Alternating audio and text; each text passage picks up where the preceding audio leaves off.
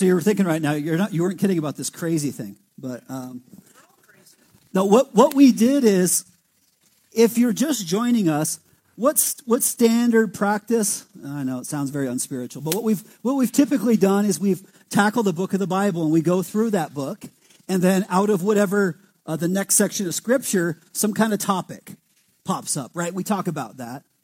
And so between books, we finished 1 John, and when we were getting close to that, we put a suggestion box up. Long story short, people put suggestions in. Here's some topics in between the two books that I would love for you to address. And so this is one of them we got here. And we thought, wow, how important, the prophetic implications of tacos. Well, I'm not really going to talk about that, but I thought that was a funny request that we got in there. So we want to honor that in a way. I thought it was worth mentioning, but it's a little lighter hearted than what we'll really talk about. So today, really, what we're going to talk about, we've been on a journey, if you weren't with us. We kind of started with creation, then we began to talk about, how that affects men and women, right? Like in creation, we were created by God in his image, man, male, female, God brought us together. Then there was the fall of man in the garden, if you're familiar with that account in Genesis. And on the back end of that, there were certain curses put down that put us a little bit at odds with the world around us, which was also cursed, but also with each other. But then God said, this is good that you're together. Why don't you live together, and good luck with navigating this, right? So no wonder we have these struggles, male, female, sharing one life together. So we started talking about marriage and how that affects that, what God says about that, divorce, how that ends up happening even though it wasn't God's desire or will.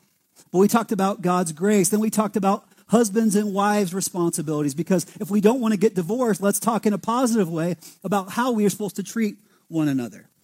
And then we also intertwined in that, as much as it might sound very like unchurch, we talked about how the dynamics of sex are involved in that. Because ultimately what we found in the Scripture is, as difficult as marriage is, one of the great reasons we have it is because God created in us sexual desires, needs, and also wanted us to procreate. Fair enough? Okay. Now, this is leading to some other topics that you guys had said, hey, Will, I would love for you to talk about, because these don't typically come up in your regular Sunday morning sermons. And we just love talking about really lighthearted, easy things around here lately, it seems like. Surprised anybody comes back for more. Let me pray, and then we'll get into that. Lord, I want to be more like you, and I'm just not. But I pray, and my desire is that I would continue to change and grow and learn. Lord, I pray that you would give me your words and your vision and your heart, that I could share this truth, but also share it in a practical way as well. And I pray, Lord, that you, through your Spirit, that you would just fill me, and out of me would come words that people would say, it's true what you're saying, but I feel like you're saying it in love. But your love doesn't make it any less true. And that's what I pray, Lord, that you would take this, whatever I can offer. My mouth is a mouthpiece, Lord, that you would touch the hearts of the men and the women of all ages here, Lord, and that you would help them become more like you. And then as they're going through this, Lord, that you would make us a people who share that you're our Lord, you're in our life, and even though we're still trying to walk this out, we would invite them to come walk it out too. And I just pray that in your name, Jesus. Amen. Okay. So ultimately, here's the thing. Here's what I can example for you. I'm about to share stuff with you, just like I have all the rest of these weeks, that I don't have dialed in 100%. I'm really not that great of a husband, okay? I'm really not. Like, I am as bad as the next guy. I make those mistakes. As a matter of fact, I know from talking to you that when we get into marriage and gender issues and sex issues, like our homes are crazy right now. Because once God is bringing this up and working on it, if you're listening and if you're engaging in the process, there's going to be a little bit of struggle. There's going to be growing pains. And I think a lot of you, including in my house, were experiencing that.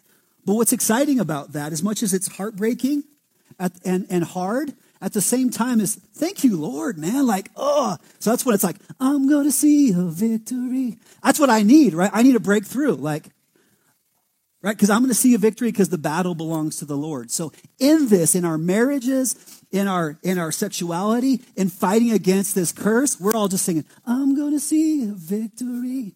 I'm going to see a victory.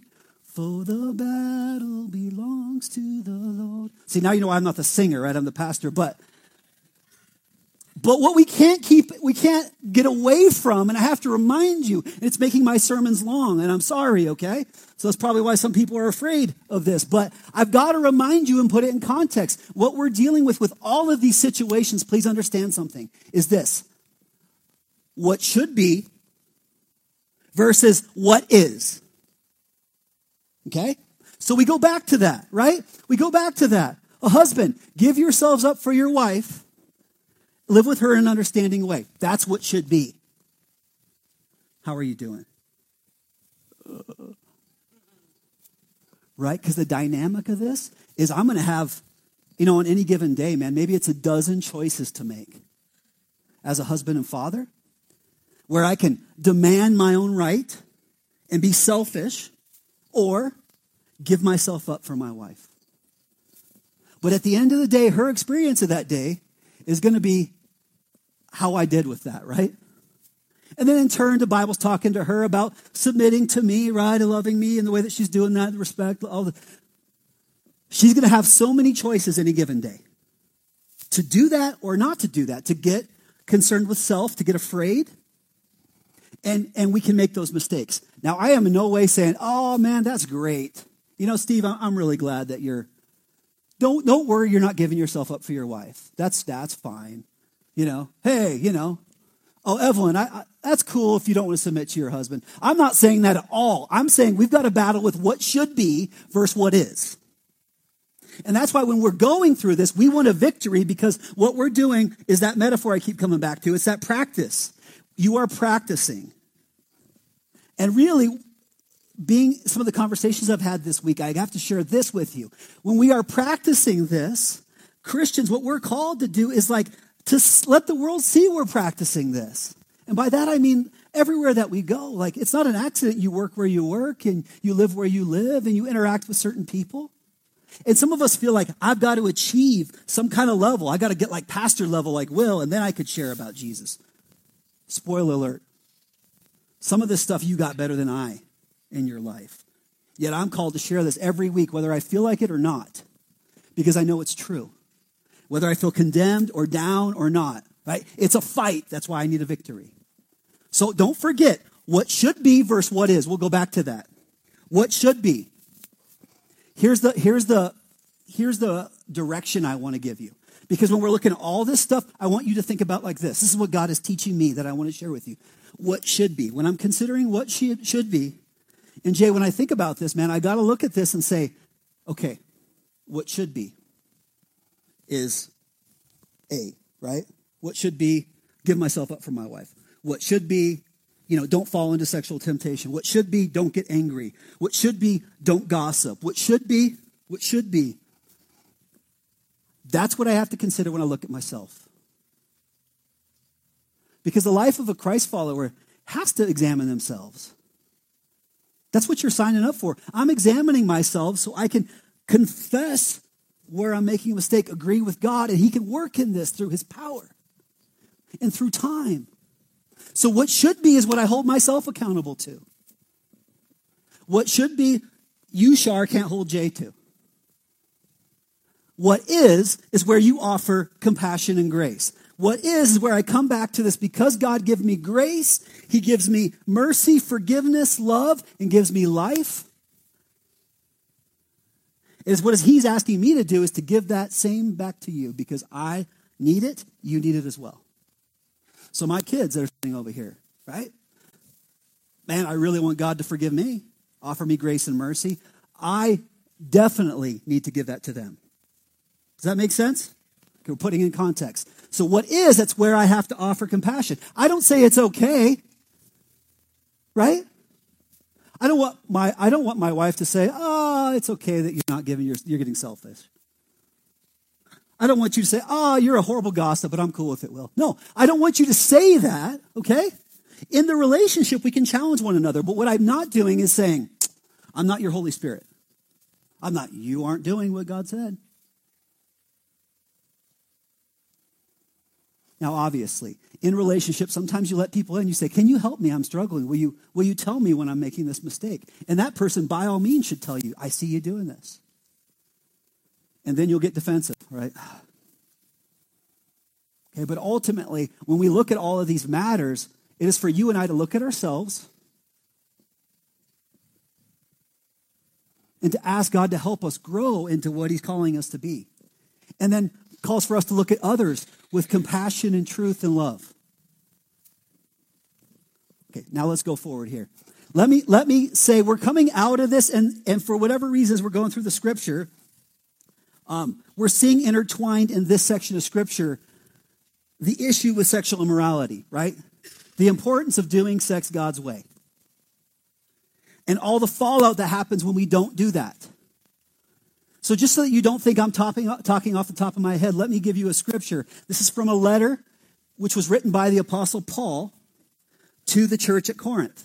And so we identify it by 1 Corinthians, the first letter, chapter 6, verse 18. It says, flee from sexual immorality. Every other sin a person commits is outside the body, but the sexually immoral person sins against his own body. Let me put this in context. When you think of sexual immorality, you think about actions and thoughts. The word here is actually an action word. The root word that this is coming from, in that time, their sexual immorality in a lot of ways, because they didn't have the internet and that kind of stuff, it was prostitution, there was a physical, illicit sexual intercourse, incest, sex outside marriage, adultery. That's all in this. Okay? Verse 19, or do you not know that your body is a temple of the Holy Spirit within you, whom you have from God? You are not your own, for you were bought with a price, so glorify God in your body. So first of all, he's saying, flee from it. Don't go towards sexual immoral things. And why this is super important is because other sins, a lot of sins that we commit are outside of our body. But sexual immorality is something we do with our body. And why that is more hazardous is because you got to understand that your body, once you accept Jesus and the Holy Spirit indwells with you, your body is the house, is the temple for the Holy Spirit. And we come to these buildings and we think this is a holy place. Man, I have to tread lightly in this building. This is a building. We're treating ourselves poorly, but this building better. How does that make sense? Like, when you leave, come by sometime, man. You come by, I'll let you in. You can check it out. It's not a holy place when you guys all leave. It really isn't. It's a building. It smells funny. They used to have cars in here and stuff, right? You are the holy dwelling place of God. So when you do sex the wrong way, you're basically imposing that on the Holy Spirit. That's why this matters. Now, in our culture, we've got a lot of other ways that aren't interacting physically, but mentally. Jesus talks about that in Matthew 5:28. He tries to tell you, hey, I'm glad you're really proud of yourself that you don't, have sex with women you're not married to, but the minute you look at them with lustful intent, and you might as well have just done it. Okay, so now we've kind of tied most of us in, right? Like men and women, we've had these thoughts, these feelings. We should flee from those, because if we act on them, we're imposing the Holy Spirit, right, the temple of God, into a broken place sexually. Man, what do we do about that? Well, okay, what should be, according to what Paul's writing us. You can go forward to 1 Corinthians chapter 7, verse 2. So if you're taking notes, that's great. Also, this will be on YouTube later if you need to come back and get some of those scriptures. If you're part of the email list, I know Josh has been typing up kind of a recap. So you have the slides and all the references so that you can look at this more at home. Paul says in 1 Corinthians 7:2, but because of the temptation to sexual morality. Let me pause there. So he makes a case in the previous chapter that sexual morality is a big deal. Let me ask you, in the world around you, is it a big deal? Yeah. Do you see it? In your life, is it a big deal? It's something you have to be aware of. Yeah. Okay. Now, what should be, Paul is saying, because of this temptation to sexual immorality. See, he's not going to what should be. When he talks about what should be, he says it'd be better if you guys didn't have that pull towards sexual morality because then you could commit your life to God. But what is that you're going to suffer with this. And because of that, what should be, back to that, is because of the temptation to sexual morality, each man should have his own wife and each woman her own husband. And a lot of times we just stop there in church. Well, that's what the Bible says. Right? That's what the Bible says. So that's good enough. Well, how's that working? Is it easy in marriage to work this out? It's just not. Let's talk for a minute about what is. What is a sexual harm? And man, I want to say this with such great compassion. I mean, the statistics are like heartbreaking how many people are abused, right? Sexually as kids. Like the chances are there's a good portion of you who've been wronged in a physical or sexual way that made it unsafe, that makes it very difficult to do the what should be. And depending on your family of origin, some of you are way affectionate. Others, you are a little bit physically more standoff. And one is not evil and one is not good. This is what is. And then you got crazy things like the food we're eating, guys, are poisoning us over time. So some of our functions die as we get older, right? Even they die before us. And then you have accidents and all these other things. What is we have a world full of sexual harm.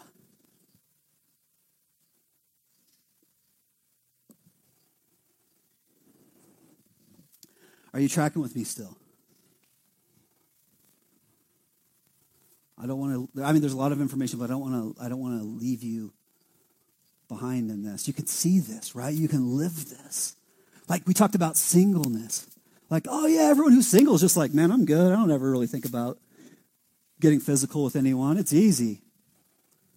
Maybe some people, but other people, that's a battle, especially if you're really single, what you see for a time, and you don't want to rush. You haven't found someone to be a mate with, so then you can't do all the matings or rituals, right? But you'd sure like to. And what about in our culture where we prolong adolescence? We're like 30-year-olds or kids. So they can't get married yet, but they got all those hormones. I mean, look at them already. They're already, like, I can see them. They got mustaches and they wear bras. Like, it's happening to them whether you like it or not. But they still got to go to high school and middle school, and they're not ready to get married. What about for them? What is that's a huge temptation. When they go to buy bubble gum, they use sex to sell it. Right?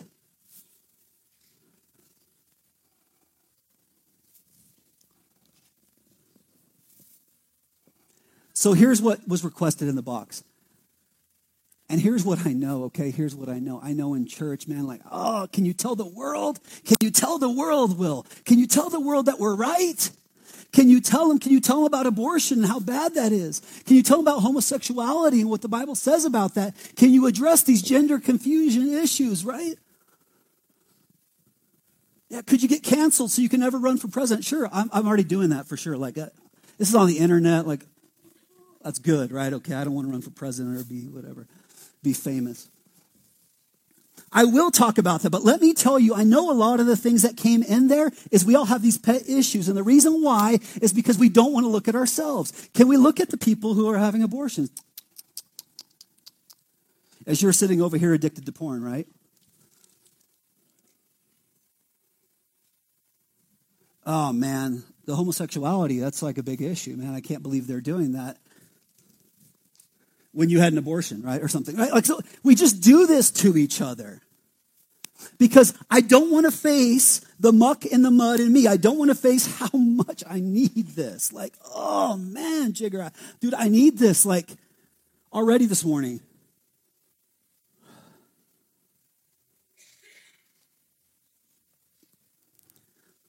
But I'm not a coward. But here's what's going on. The problem is this. The root problem of all of those, why I'm bulking them together, is a couple root problems here. And one of them is we don't believe God. Now, let me change that around. I don't believe God. You can't say, no, I want to be honest. We don't believe God. 1 Corinthians, Paul was saying this to that same group of believers. Chapter 1, verse 18. For the word of the cross is foolishness to those who are perishing. But to us who are being saved, it's the power of God. Now, in context, it's talking about what's happened, right, with the resurrection and the cross. This sounds silly, but the same could be applied to everything that God's commanding us to do. It says that his ways are not our ways. They're so much higher above, and we don't get it. We don't see clearly. We don't see over time. We see right now. We're finite.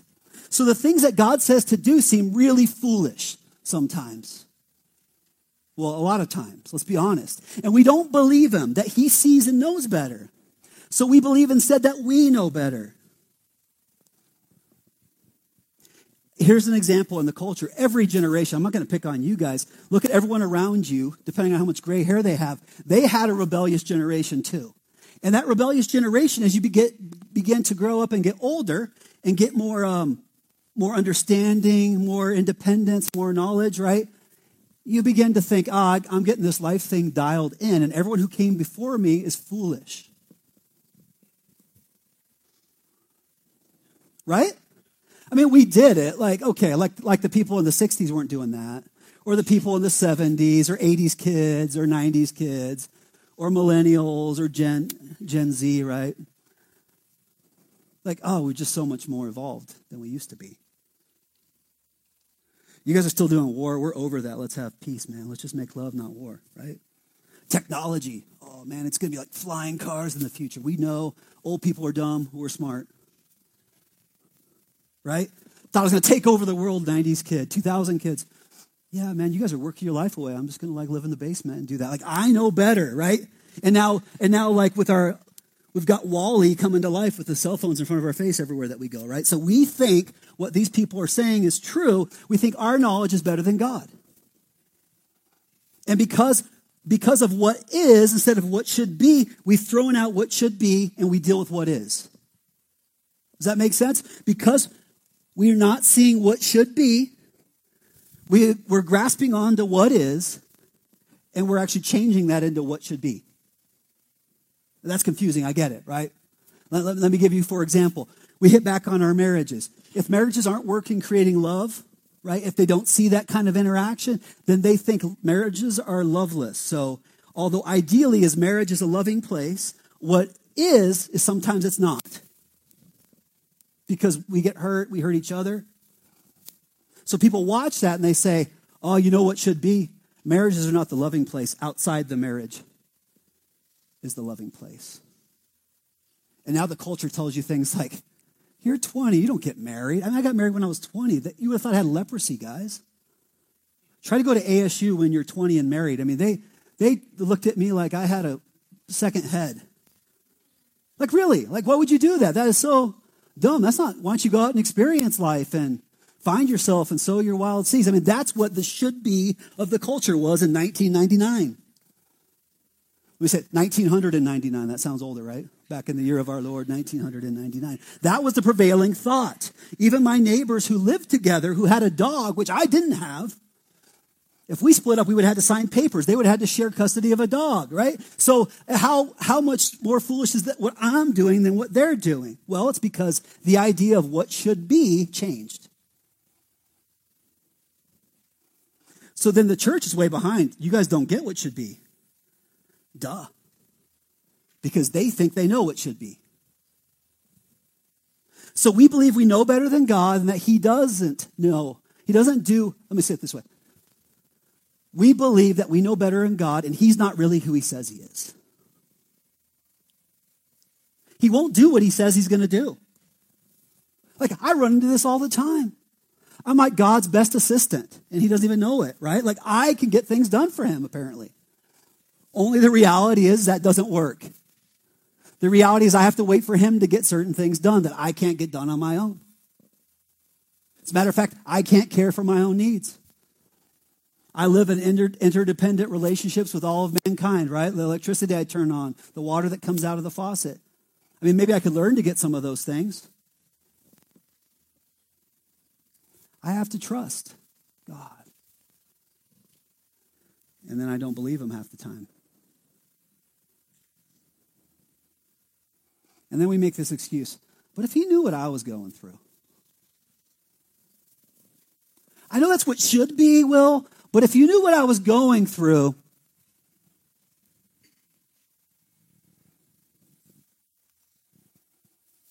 Okay, so in light of that, let's come back to one of the topics, abortion. Abortion's bad. It's widespread. It has been throughout history, right? We've done it different ways. And but I'll tell you one thing. Let me encourage you, people who would call themselves Christians and believe. This is not the core issue of all Christianity. And I feel like a lot of times people want to make it this. It is murder. It is murder. It's not good. Okay, that's true. I want you to hear this. Proverbs 6:16 through 19. There are 6 things. This is where we could find one of the areas we could really find a biblical basis to say abortion's wrong. So let me show it to you. There are 6 things that the Lord hates, 7 that are an abomination to him. Haughty eyes, a lying tongue, hands that shed innocent blood. There it is. A heart that devises wicked plans, and feet that make haste to run to evil. A false witness who breathes out lies, and one who sows discord among brothers.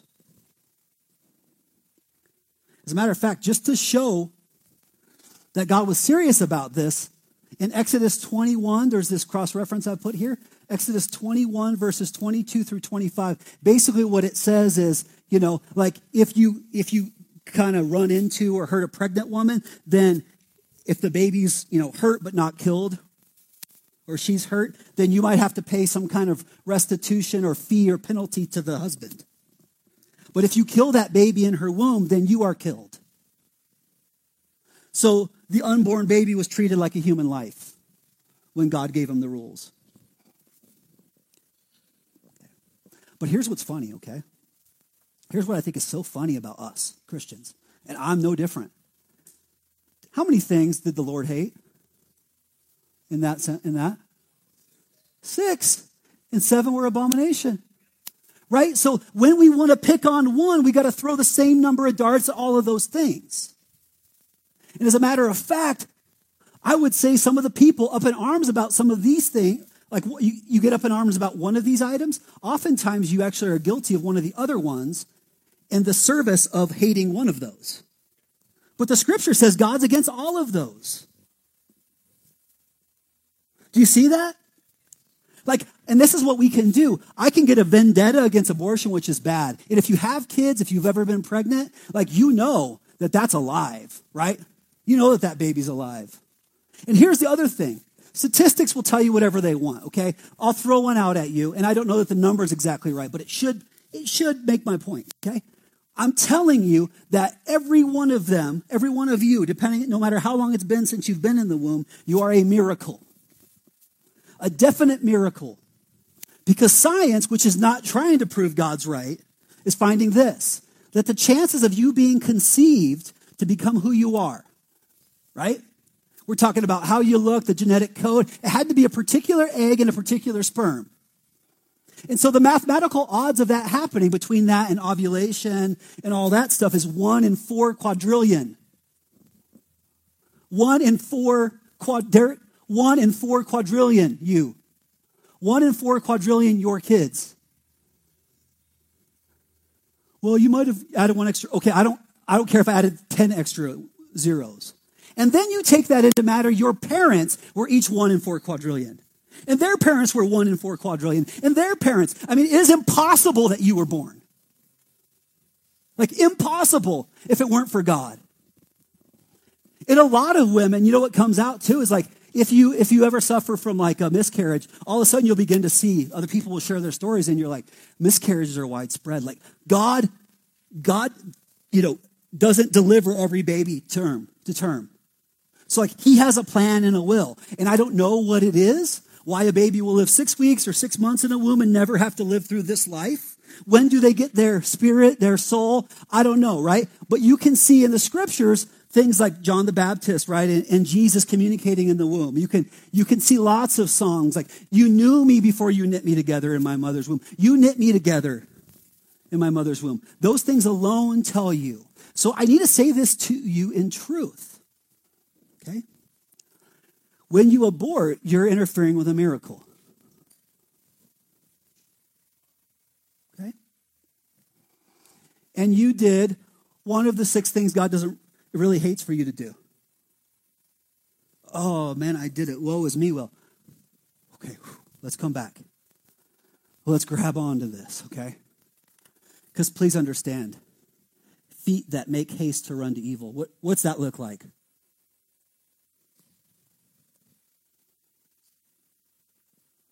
Like, not rhetorically, but what is that? What's an example of what people do? We'll talk about people, not about me, right? Because that's too personal. What do people do? What's that? Right? I was just saying, yeah, like you run towards temptation. Whatever. So you want to avoid, but if you make haste towards it, you go towards it. Oh, Will, I have a real drinking problem. Okay. Did you trip into the bar? No, I drove there. Like, that's that. But dang you for getting an abortion. Or you lie all the time. A false witness who brings out lies, right? Somebody who has a ministry out there who's like, man, the Lord is like doing all these things, even in the name of God. Like, that's as evil as the person who gave the abortion. Every one of them need to come hide behind the grace of God and grab on this. Right? So the truth I need to say in love is yes.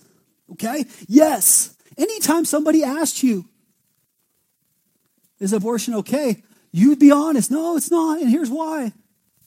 Don't do it yourself. Right? But ultimately, you know how we can actually do this is what's naturally happening. You see what God had the Jews do is he had them be fruitful and multiply, because when they had kids, it gave them one military power, but they began to outnumber. The problem is the culture is a majority-based issue. Okay? When I was born, my entire life, it's been legal to get an abortion. And I have a gray beard. This is not a new thing. Okay? Culture's decided since then, the majority of people say, I don't want you telling me I can't do this. But they'll try it. Right? Am I wrong? Okay? I wish to God it would change. And every time they want to ask me or I get to vote, I will stand for it. I will not shoot an abortion doctor. Right? More than yeah. No, but what I want to know, now what I do have an effect, you see, is I want to live in such a way, I'm telling you that the major cause of abortion is actually sexual immorality. And the major cause of that is I don't believe God, what he says. Right? There's lots of reasons why women get abortions, but if they were raped, sexual immorality. If they had sex with somebody that they weren't ready to be married and start a family with, sexual immorality. Adultery, sexual immorality. Right? Now, okay, there can always be an exception. So, we want to talk about this issue. We don't want to deal with our own sexuality.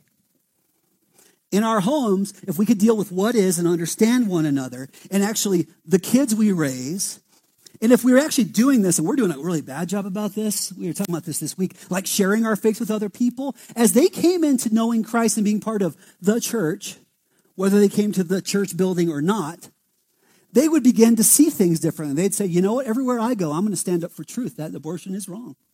I want these girls and these guys to know this isn't like a condom or a birth control pill. There's actually a baby there that you killed. It's a different thing. Like, let's give them the science behind it so they know. Then they can make a better decision. And one by one, as people come to faith in God and give their lives to him and give their sexuality to him, even though they're not going to do it perfectly, we're going to know. And if you won more of the culture this way, then our laws would change.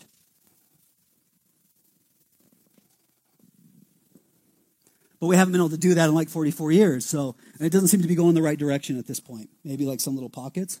So by all means, let's fight for it, but let's not make it the major issue. And I know that's why this came in there, because it's like, oh, these babies are dying. All innocent blood, man.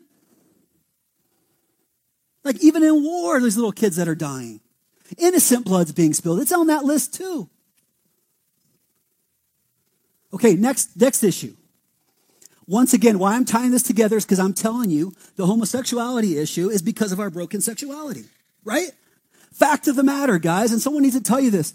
Kids, I know that the new what is that I can choose my sexuality, right? Because the culture says that, or not. This is the new what should be, is like, okay, people can do all sorts of different things with their sexuality. There's all the names for it, and they do it. But I'm telling you, it's not what should be, it's what is. And there's a big difference here. Because please understand, and I think all of us, whether you're married, single, divorced, you're going to be single the rest of your life, please understand that without overcomplicating it, God gave us our sexuality, and it does two major things. One, it procreates, right? Okay? It's a beautiful metaphor in our marriage union, but it unites and it gives pleasure at the same time. Your body is made with certain nerve endings in a certain way that have nothing to do with procreation. And it's all about that pleasure and that connection. And when you do that, there's a spiritual and physical connection that happens and an emotional connection. That's why it's reserved for marriage.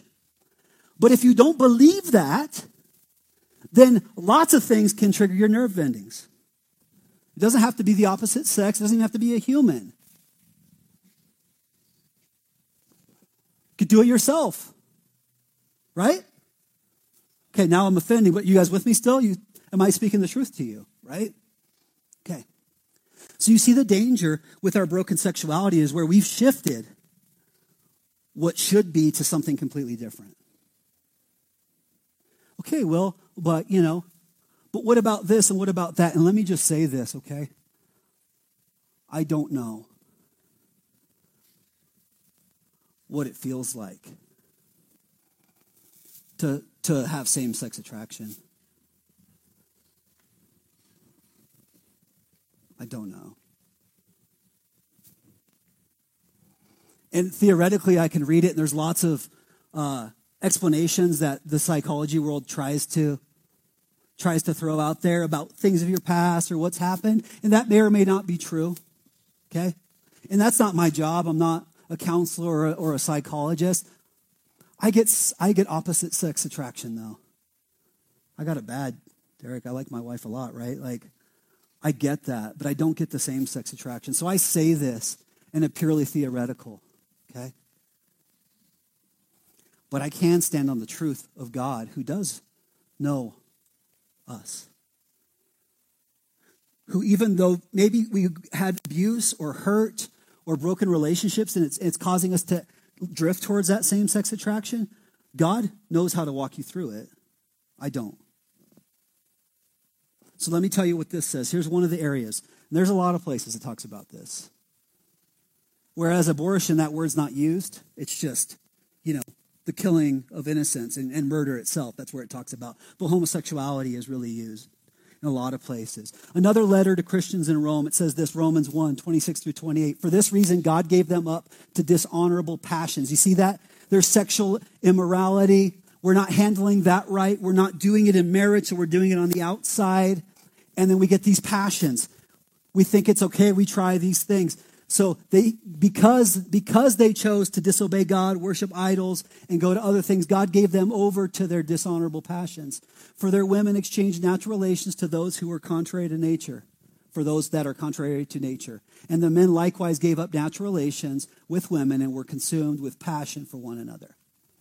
Men committing shameless acts with men and receiving in themselves the due penalty for their error. And since they did not see fit to acknowledge God, God gave them up to a debased mind to do what ought not to be done. Okay. So I think it's, when you read that, is it pretty clear from Paul's perspective of what God showed him, that God is not for this lifestyle? Okay. So what do you do about those with same-sex attraction? Oh man, right? And then 1 Corinthians, let me show you another verse. 1 Corinthians 6, 9 through 11. Or do you not know that the unrighteous will not inherit the kingdom of God? Do not be deceived, either the sexually immoral or idolaters, nor adulterers, nor men who practice homosexuality, nor thieves, nor the greedy, nor the drunkards, nor revilers, nor swindlers will inherit the kingdom of God, and such were some of you. But you were washed and you were sanctified. You were justified in the name of the Lord Jesus Christ and by the Spirit of our God. We would love to use this because we want to pick on one of those groups. But listen to it, okay? Count with me, Derek. sexually immoral, idolaters, adulterers, men who practice homosexuality, thieves, greedy, drunkards, revilers, what that's 8, 9 swindlers. 9 people, 9 different groups there, 9 different things you can do. That when that's the habit of your life, it's saying you're not going to inherit the goodness of the kingdom of heaven, right? You're not following God into the kingdom. You're going in an opposite way. And then it goes on, such were some of you. So before you start throwing rocks from your glass house, please understand there's a good chance if you go with your own propensity to struggle and sin, you might end up in one of those 9 categories. Like I said, the person who's practicing a lot of heterosexual sexual morality is quick to throw stones at the person practicing homosexuality, sexual immorality. Those who are drunkard is talking smack about both of those other groups. And according to this, all of those are pathways of destruction. And the data would show that, right? You watch the people around you who live in those patterns. It doesn't end up well for them. It doesn't age well for them.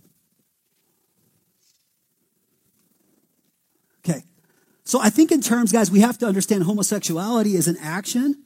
And so this is not the complete topic of today's sermon. What I wanted to tell you is I think every one of us has this sexual brokenness. And so this is one of the areas. So I'm bringing in these areas. Same-sex attraction is a serious thing, right? It's a serious thing, and I don't understand it completely. But what I do understand is this. I understand that just because I feel attracted to somebody doesn't mean I need to sin because of that. I think of Jesus, the prostitutes, okay? Like, listen, I may be a pastor, but like Jesus found this woman committing adultery. He took a naked woman and sitting out in the street, and he's sitting here staring at her like this, and she's naked. Like, he didn't notice that. Okay? He's surrounded by prostitutes, man. Prostitutes, they know how to use their womanly wiles. And it's their best trick. No doubt they were trying this on him. Facts, right? But still, he didn't sin because he didn't do anything about it. He didn't get caught up in that. So I do think if you are a Christian who is struggling with same-sex attraction, it's a very difficult thing. And that's not something that I can necessarily walk you through. But let me encourage you that you're not sinning in a worse way than the person who is struggling with heterosexual sexual immorality. And so if you need that kind of help, man, see me and let's see if we can get people who understand that more. Because just because you feel that doesn't mean you need to act on that. No different than a married man or woman can have feelings about somebody they're not married to, or see or feel attraction to someone they're not married to. But they must stop that before it dwells in their hearts or before they commit adultery like in their fantasy or actually physically. Does that make sense? So whether I'm struggling where I feel attracted, like, I don't get it. I think you guys are disgusting. But girls, I think, are beautiful, right? So I have that kind of issue. I think I love my wife, but that doesn't mean since we've been married, I haven't noticed there's a pretty girl in the world. And that's my job to be with the Lord and process that in a way that's not sinful. To look away at times. And a lot of times I fail epically. Come back. Oh, please, God. Please, sorry. Help me. Because when you see any of these people, understand this. And such were some of you. But you were washed and you were sanctified and you were justified in the name of the Lord Jesus Christ and by the Spirit of our God. Okay, so now there's the next thing here. Now, gender confusion or gender dysphoria. This is prevalent. Some of it is in the homosexual community. Some of it actually has nothing to do with that. I spend time in the high school substituting, and it is a new option for young people who aren't sexual at all to go this way, to say, I think I'm a male and not a female, or I'm neither one, I'm non-binary, I'm somewhere floating in the middle. Now the facts are, there are chromosome tests that will tell you, they'll help you out. Like really, that is a fact. But I know also because we've given ourselves over to a debased mind, and because we're rebellious to God, and because we think we know better, we want to tell him, and I don't care what you say, God. I don't even think you're real. I want to choose this myself. Now, like I said, I don't experience this. I haven't studied this extensively. But what I don't want to do is be the Christian throwing rocks. Because what I've found, interestingly enough, this is Will's perspective, okay? Not backed by the scripture necessarily, not backed by a psychological study. I've talked to these and at the high school I go to, there's a lot of young women who, maybe in my day, they would have done something different. But what they've done is they haven't maybe fit in with like the standard cultural beauty and pretty girl thing or whatever maybe. So you talk to them, and a lot of what they're doing, trying to be non-binary, is to be seen and to be special. And we do that, right? If we can't excel in the primary way, right? And it still works like this in school. Like, okay, the girls who have the symmetrical looks and like the right type of body type and are popular, that's still like the fast track to feeling special.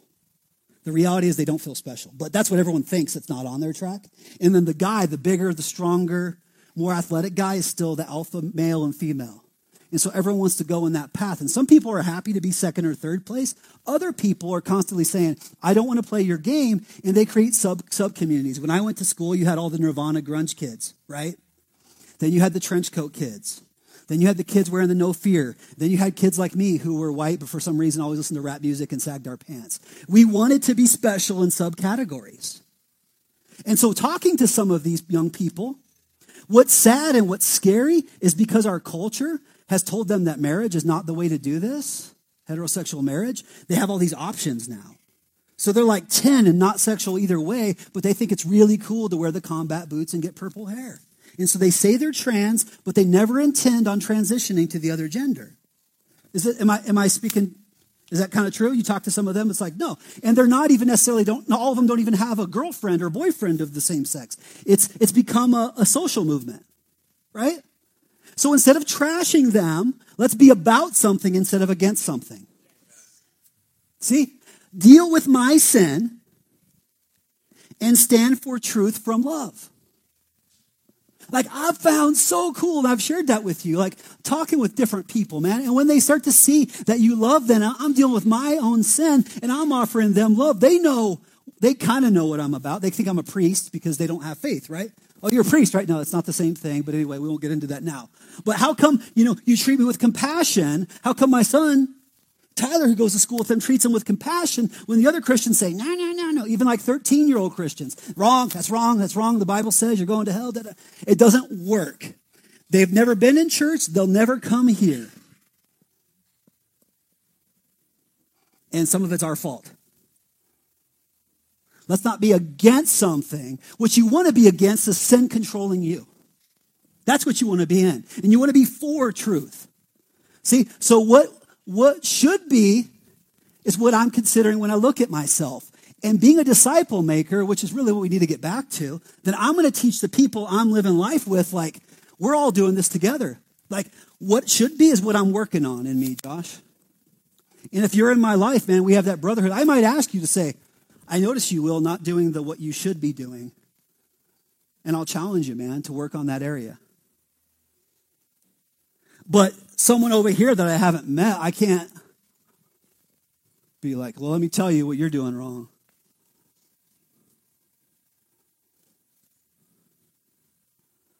What is where I offer compassion and grace, because we can't forget what one of the things the scripture tells us is God is not slow to come back, to react, I'm paraphrasing, to make things right in this world, to show truth once and for all. He's not slow to do that. He's what? Patient. So when you see someone in one of those categories, if you see yourself in that, be grateful that God hasn't come to end it. Because if I'm on that list of 9, on that list of 7, and I want God to come back to knock off some other group in that list, he's not going to be selective, my friends. What benefits me is I have that protection of Jesus, that when he looks at me, he sees Jesus. So I want the praise team to come on back up. I know whoever put those suggestions in is really angry because I didn't trash on everyone, but here's what I think God is, I don't want to change my words. I know, okay? I know that this is true. I know for a fact with every ounce of my spirit, soul, and being that this is true. Like, if we are going to grow in Christ, and if we're going to grow his kingdom, right, to join Jesus in his work as he's beginning to live life differently, we need to change. Each one of us need to change. Christianity is a changing game. If you're not a Christian, you're here. You haven't heard that before maybe, or you've heard it and they don't do it. Each one of us has to look at ourselves and say, this is what should be. And what should be is that I'm growing in Christ and that I'm practicing.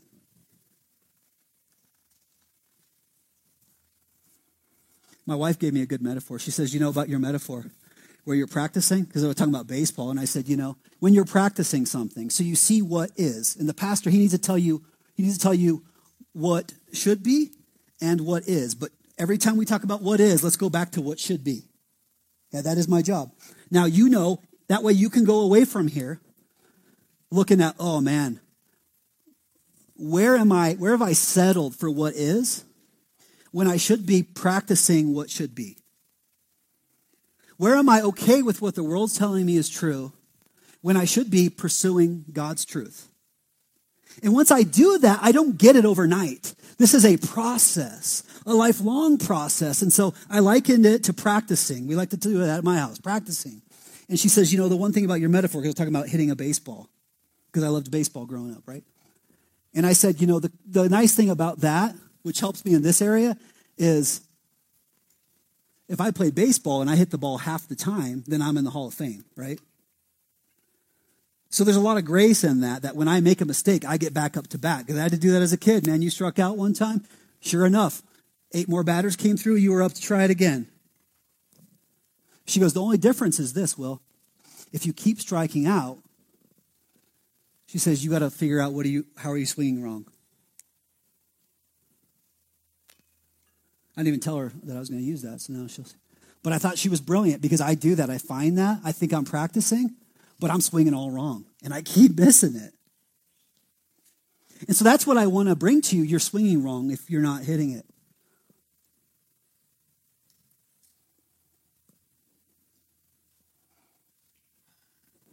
And so what I want you to take away from this is that each one of us, that we could take this time, and I just want to, it could be too much. So what I'd love us to do is we're going to pray.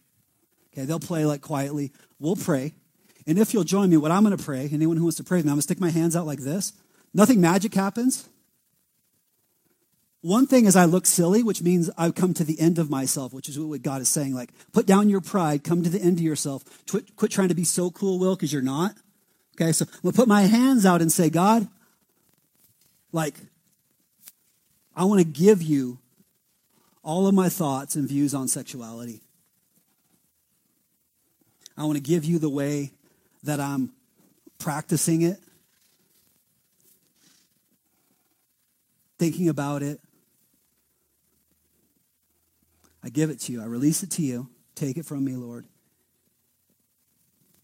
And I pray that your spirit and your power that lives inside of me would give it back to me in truth, that would help me, that would guide me and lead me in new ways of thinking and new ways of practicing it. Is that too much? And then see what he does. You might have to do it again in 10 minutes when you leave. But that's the life of a Christian, right? It's a walk. So here, let's pray. Father, I pray, Lord, that you would eradicate like abortion from the world, that no one would ever kill an unborn baby. I pray that, even more so, Lord, I pray that Christians would put it in its proper perspective, Lord. That we wouldn't be casting stones at people's sin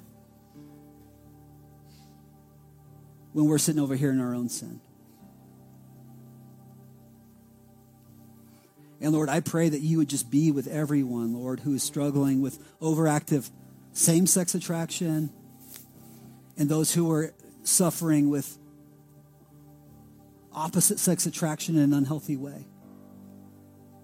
I pray, Lord, that they would bring that struggle into the light with someone they can trust, so they could begin to practice doing this differently, Lord, that they would begin to honor that, Lord. I pray that you would bless our marriages with your power, Lord. I pray that we would love one another, that we would be understanding with one another, and that the world would see that love is good and that marriage is good, Lord, and that it would draw people back to what you created, this marriage, Lord, man and woman together for a lifetime. I pray that you'd use us believers, Lord, that we would model this and live it, but also talk about the struggles with people that we know, but about the goodness of God in that, I pray. And so, Lord, I just do this myself, and I invite everyone, all the people, even if they don't know you, if they believe what I'm saying is true, that we would just come before you and say, God, man, like there is some brokenness and disobedience and confusion with sex in our culture and in our world. And more importantly, confusion and struggle and disobedience in the way I'm handling my sexuality.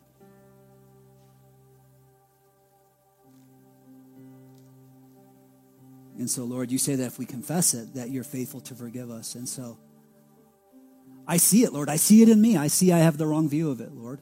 I see that it takes too much weight. I see that I'm a sucker for what the culture is doing. It makes you think about that and focus on that too much when there's so many other good things, Lord. And I agree, in the past I've thought and said things that I shouldn't have and done things that I shouldn't have, Lord. And I ask you to forgive me. I ask you to just wash me even from my sins of this week, Lord.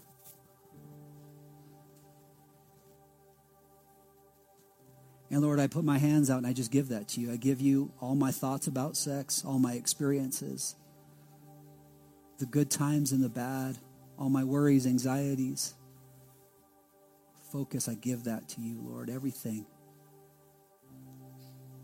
I give it to you. Please take it, Lord. And Lord, I pray now that you would just cleanse me. That's out, that you just wash me clean with your love, Lord. The scripture talks about an image of these living waters that flow out from the throne, down the hill and through the trees and then off. It's as if it's coming down to earth, and it's washing clean and bringing life to every believer. And so, Lord, I pray that you would just wash us all clean from our sexual sin, Lord. And I pray that in the minutes and hours to come that you would begin to give us back maybe a new perspective, a new appreciation for sexuality as you had made it, Lord. Because if we deal this within ourselves, that's all we can do. So, Lord, forgive us for doing it our way and not doing your way. Forgive us for the pride of it, Lord, that we know better than you do. Forgive us for that, Lord. Build us up in your strength and your love, I pray. In Jesus' name, amen.